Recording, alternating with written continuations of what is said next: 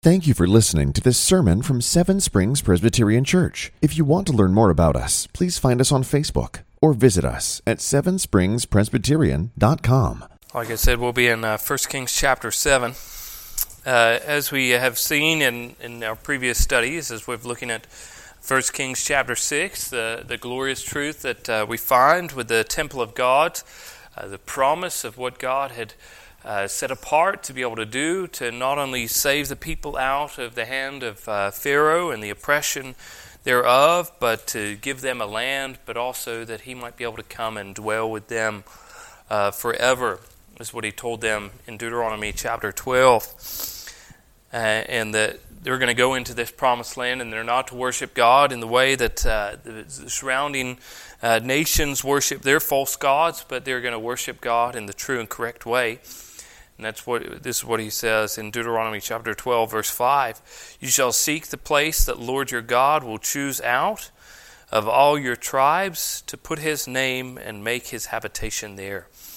And they're there to go every time to be able to make sacrifices unto the Lord and to worship him. And now we see this glorious truth coming to fruition here underneath Solomon's reign, as there's peace on every side.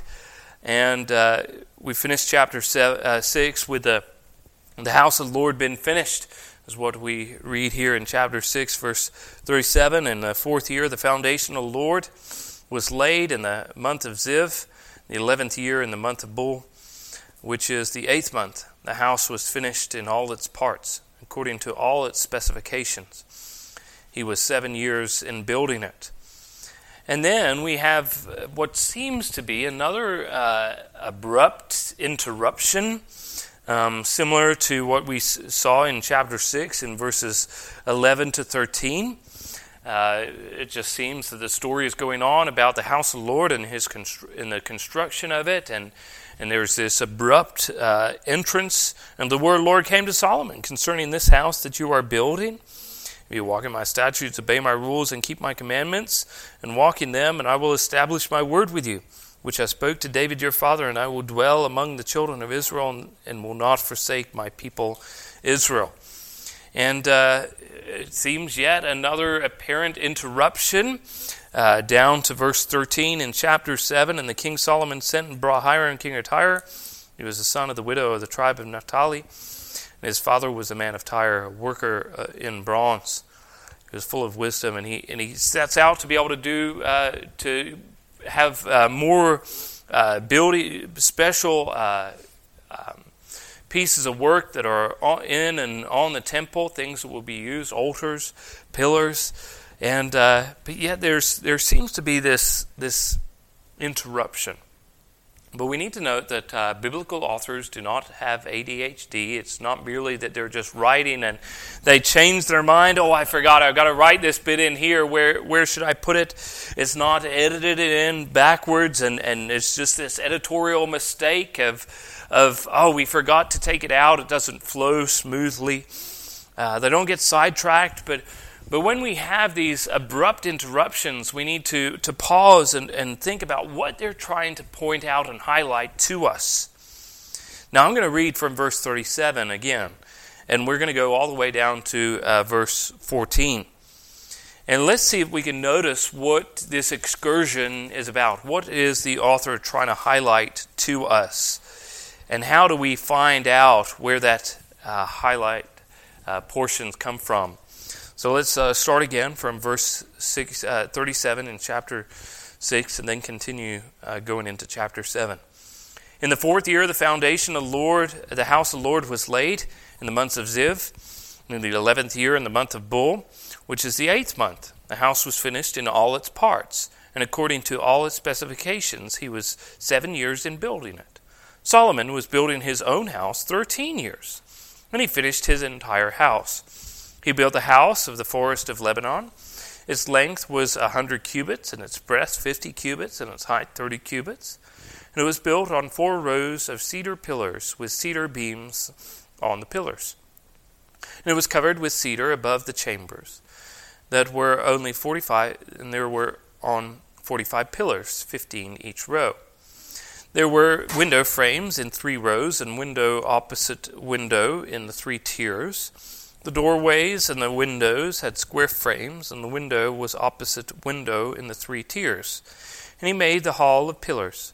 Its length was 50 cubits, and its breadth 30 cubits. There was a porch in front with pillars, and a canopy in front of them. And he made the hall of the throne, where he was to pronounce judgment, even the hall of judgment. It was finished with cedar from floor to rafters. His own house, where he was to dwell, in the other court back of the hall, was of like workmanship. Solomon also made a house like this hall for Pharaoh's daughter, whom he had taken in marriage. All these things were made of costly stones, cut according to measure, sawed with saws, back and front, even from the foundation to the coping. And from the outside to the great court, the foundation was of very costly stones, huge stones, stones of 8 and 10 cubits, and above were costly stones cut according to measurement, and cedar. The great court had 3 courses of cut stone all round, and a course of cedar beams. So had the inner court of the house of the Lord, and the vestibule of the house. And King Solomon sent and brought Hiram from Tyre. He was the son of a widow of the tribe of Naphtali, and his father was a man of Tyre, a worker in bronze. He was full of wisdom, understanding, and skill for making any work in bronze. He came to King Solomon and did all of his work. So what we see here is in verse 37, speaking of the house of the Lord. And then you jump down to verse 12, you see in the court of the house of the Lord, in the vestibule of the house. But what do we see in the middle of this portion? What are some of the clues or points that help us to understand this passage?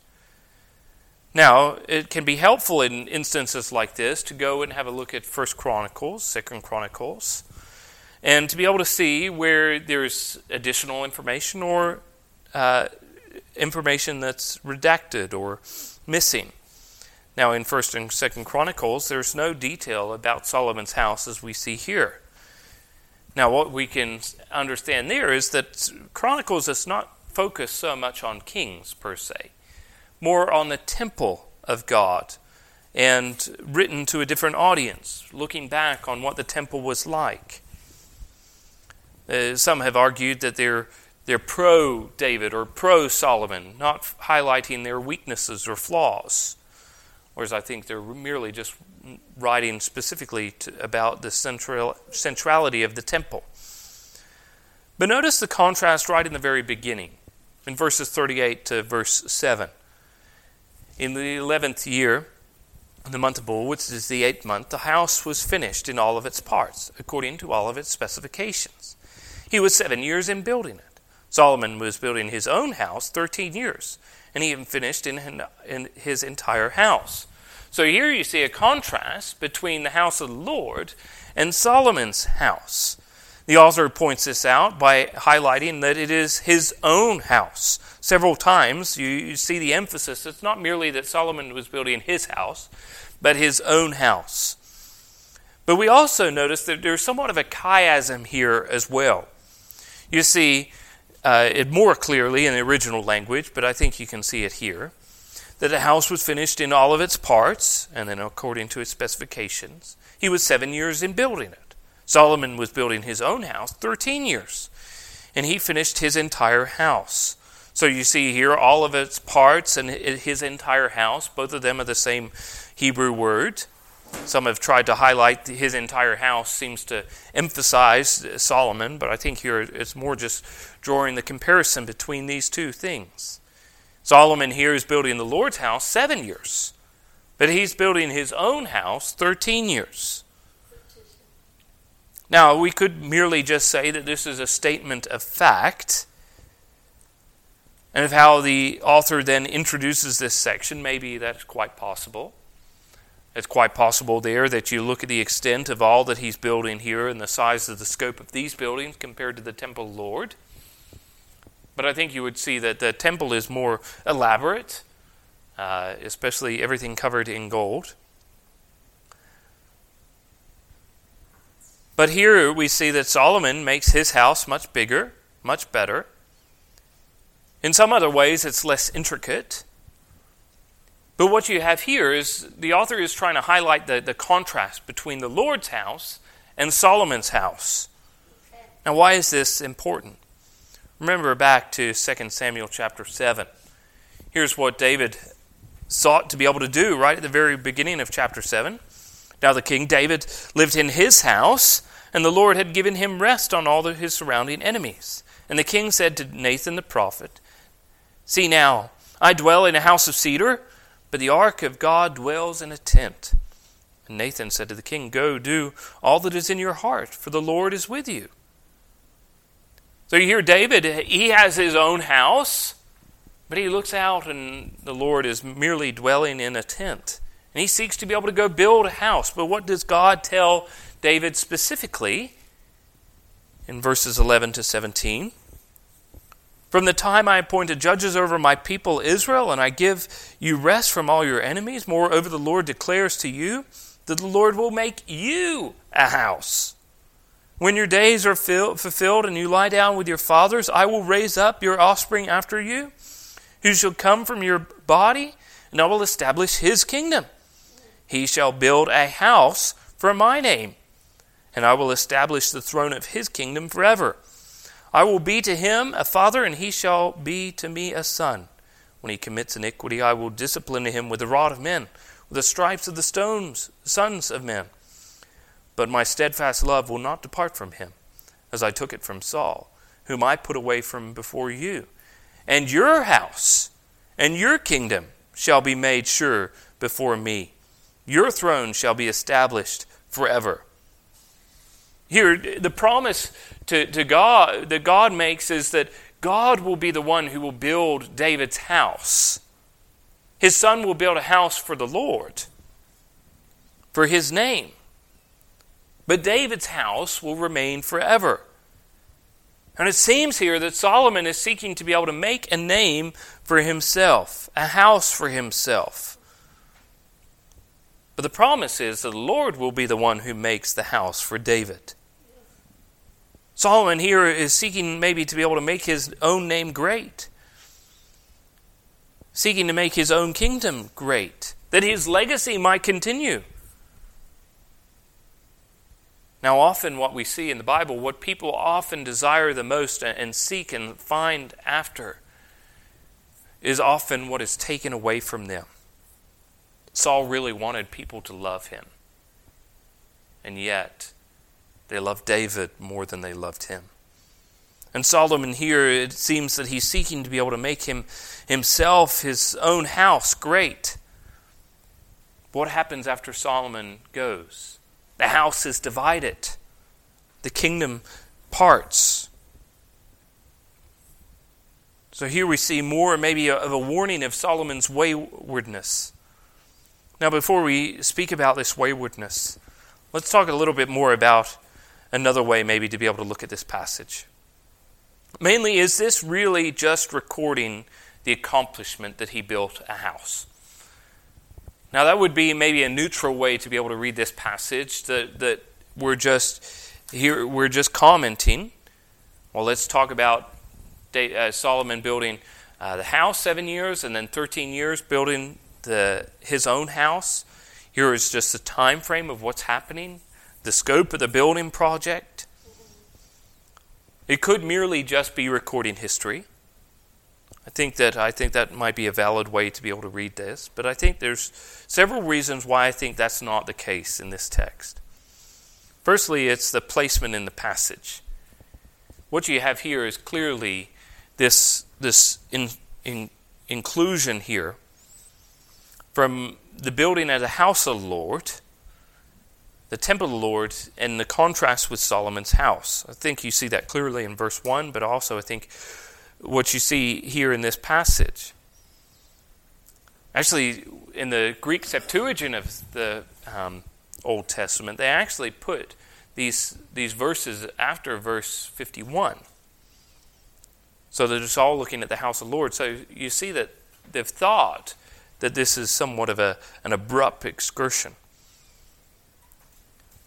Solomon's house took longer chronologically, so why would then it be recorded later? If you're looking at it in a period of time.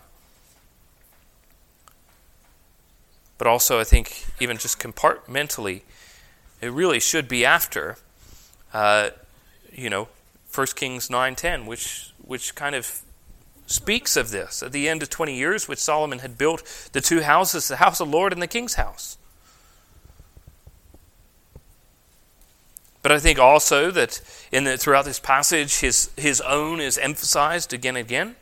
I think here, another warning here is that in verse 8, where the author highlights that his own house, where he was to dwell, in the other court back of the hall, was of like workmanship. Solomon also made a house for the hall of Pharaoh's daughter, whom he had taken in marriage. This is going right back to the beginning of chapter 3. You remember that it was not necessary. It was a red flag, a warning of what will come of Solomon. And here in the midst of this passage, I think we see this as well. Now, the author of 2 Chronicles does highlight that Solomon brought Pharaoh's daughter up from the city of David to the house that he had built for her. For he said, "My wife shall not live in the house of David, the king of Israel. For the places to which the ark of the Lord has come are holy." So here he explains why he makes her a house. But again, that doesn't then say this marriage is fine or that it was a wise thing. The other thing that I think highlights in this passage maybe a little bit of a warning. But you see, there's a great and costly effect to this. In verses 9 to 12, they were made of costly stones. Later down, the great court, the foundation was costly stones, huge stones. Above were costly stones. The great court had 3 courses cut in stone. Here you see the size of what it is. Now again, before we move to Solomon's waywardness, this I don't think is in any means any form of idea of idolatry from Solomon. He's not then seeking to replace God and say that he is in the place of God. I think one of the clearest things is the contrast between the passage that we've just read in chapter 6 and this passage in chapter 7. There's no mention of any form of gold-covered materials in his house.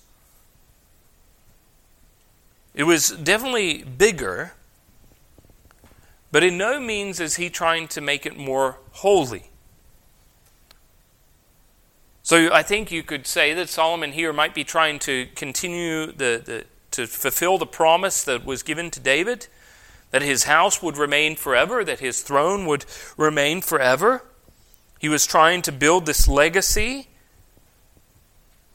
Maybe he was thinking that he was carrying out God's task for him, making God's job easier.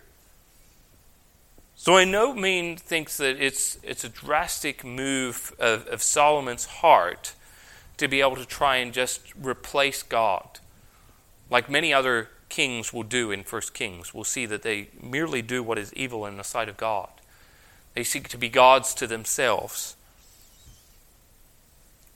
But now let's quickly talk about Solomon's waywardness. I think that in all of this, we need to understand that Solomon's sin and errors do not then undo or remove any action that he has done. I think we often try to be able to maybe come to the aid or defense of that great cloud of witnesses that have gone before us. And we think that biblical authors come and they merely must be writing good things about these people. That everything they do is great and grand. Everything is done with the right motives. That the authors hold them in high esteem, putting them on platforms of perfection. But if we understand and read the Bible correctly, they don't need to live like perfect saints to be saints who are saved by faith. David's sins, specifically his sin with the wife of Uriah the Hittite, does not then undo all of his psalms. Actually, he says in Psalm 31, I believe it is, that blessed is the man whose sins are forgiven. This is Paul's argument in Romans chapter 5 when he speaks of not only Abraham saved, but also David is a blessed man because he does not claim to be righteous in the sight of the law. But he's blessed because he's forgiven.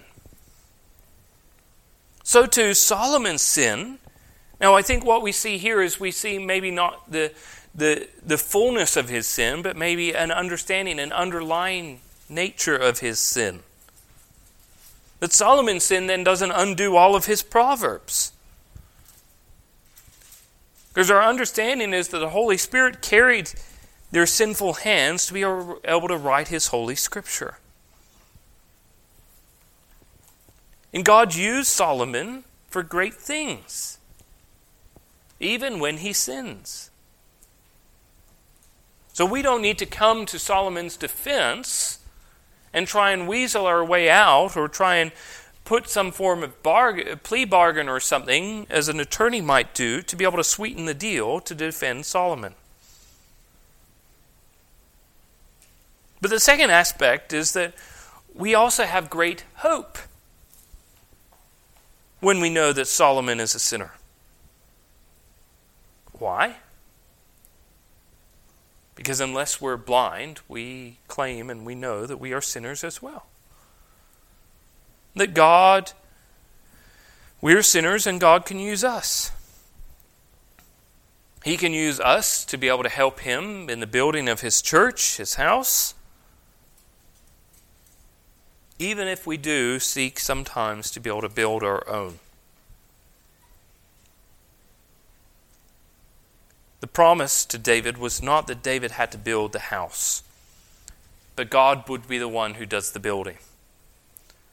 God would be the one that does the building, specifically through David's son. That God was the one who was going to build David a house, not the other way around. But also, thirdly, we have great hope, not merely just because that we need to try and defend them. God still uses them. But also because someone greater than Solomon is here. Here Luke and in Matthew as well, Jesus is explaining that there's going to be people there who are going to stand in the day of judgment. And Luke explains in chapter 11, verse 31, the Queen of the South will rise up at the judgment when the men of this generation are and condemn them. For she came from the ends of the earth to hear the wisdom of Solomon. And behold, something greater than Solomon is here. If we put our hope in the perfection of all these Old Testament saints, then we will be gravely mistaken and gravely let down. It is not Solomon who we look for, but the person greater than Solomon. Jesus, the great master builder, the great cornerstone. We don't need to make Solomon greater than he was. We don't need him to be perfect. Spurgeon put it this way. In his nature, the Lord Jesus is greater than Solomon. Alas, poor Solomon. The strongest man that ever lived, namely Samson, was the weakest of men. And the wisest man that ever lived was perhaps the greatest, certainly the most conspicuous fool. How different is our Lord. There is no infirmity in Christ, no folly in the incarnate God. The backsliding of Solomon finds no parallel in Jesus, in whom the prince of this world found nothing, though he searched him through and through. The only person that the Bible ever claims to be perfect is Christ. So even if we read this passage in a positive light, that here Solomon is merely just building a house for him to be able to dwell, carrying out that promise of God that he has the legacy of that throne which is going to last forever. If we read it merely just neutrally, to be able to see that Solomon is just building a house, stating the facts, or even if we see this in a negative light, that here Solomon might be sinning, and that he seeks to be able to carry this out, to build a bigger, greater house, that does not really matter. Because all of those center around Solomon, not necessarily around the greater Solomon to come, Jesus Christ. That the Bible merely claims and states that Jesus is the only sinless man that has ever walked this earth. And then that should lead us to be grateful that Christ is this great and glorious builder of his house, and not any of us. Jesus states in John chapter 14, "Let not your hearts be troubled. Believe in God. Believe also in me. In my Father's house there are many rooms. If it were not so, would I have told you that I go to prepare a place for you? And if I go to prepare a place for you, I will come again, and will take you to myself, that where I am you may be also, and you know the way where I am going." Thomas said to him, "Lord, we do not know where you are going. How can we know the way?" Jesus said to him, "I am the way, the truth, and the life. No one comes to the Father except through me. If you had known me, you would have known my Father also. From now on, you do not know him. From now on, you do know him and have seen him." Here you see, it's not about Solomon's house at all. It's actually about longing and looking forward to the Father's house, in which there are many rooms, which Christ is the one who is preparing a place for us to be able to dwell. We actually have no real concept of what this actually might look like. We don't have the intricate detail that we see within the Scriptures. We can at least have some understanding of what the temple might look like, but people are perplexed of the layout, the process, the scope. We are able to look at geographical landscapes and trying to estimate where things look. But Solomon's house is no more. Solomon's throne is no more. But our hope is not in Solomon.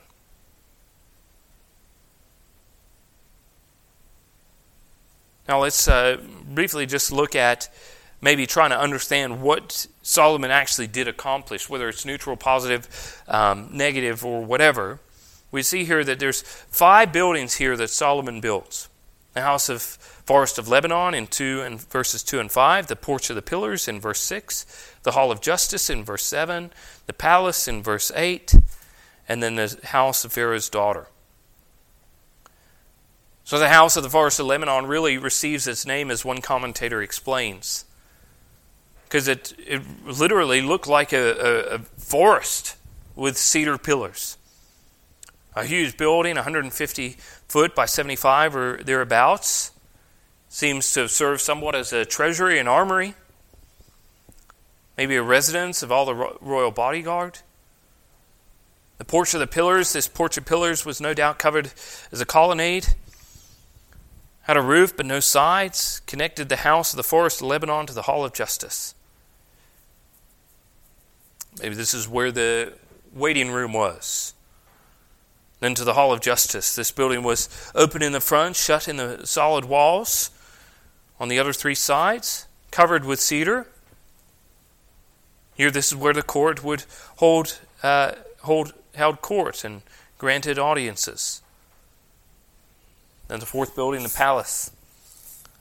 If the Hall of Justice served as a principal entrance to the king's personal residence,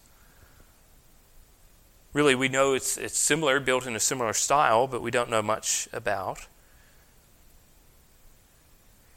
And then finally, the house of Pharaoh's daughter.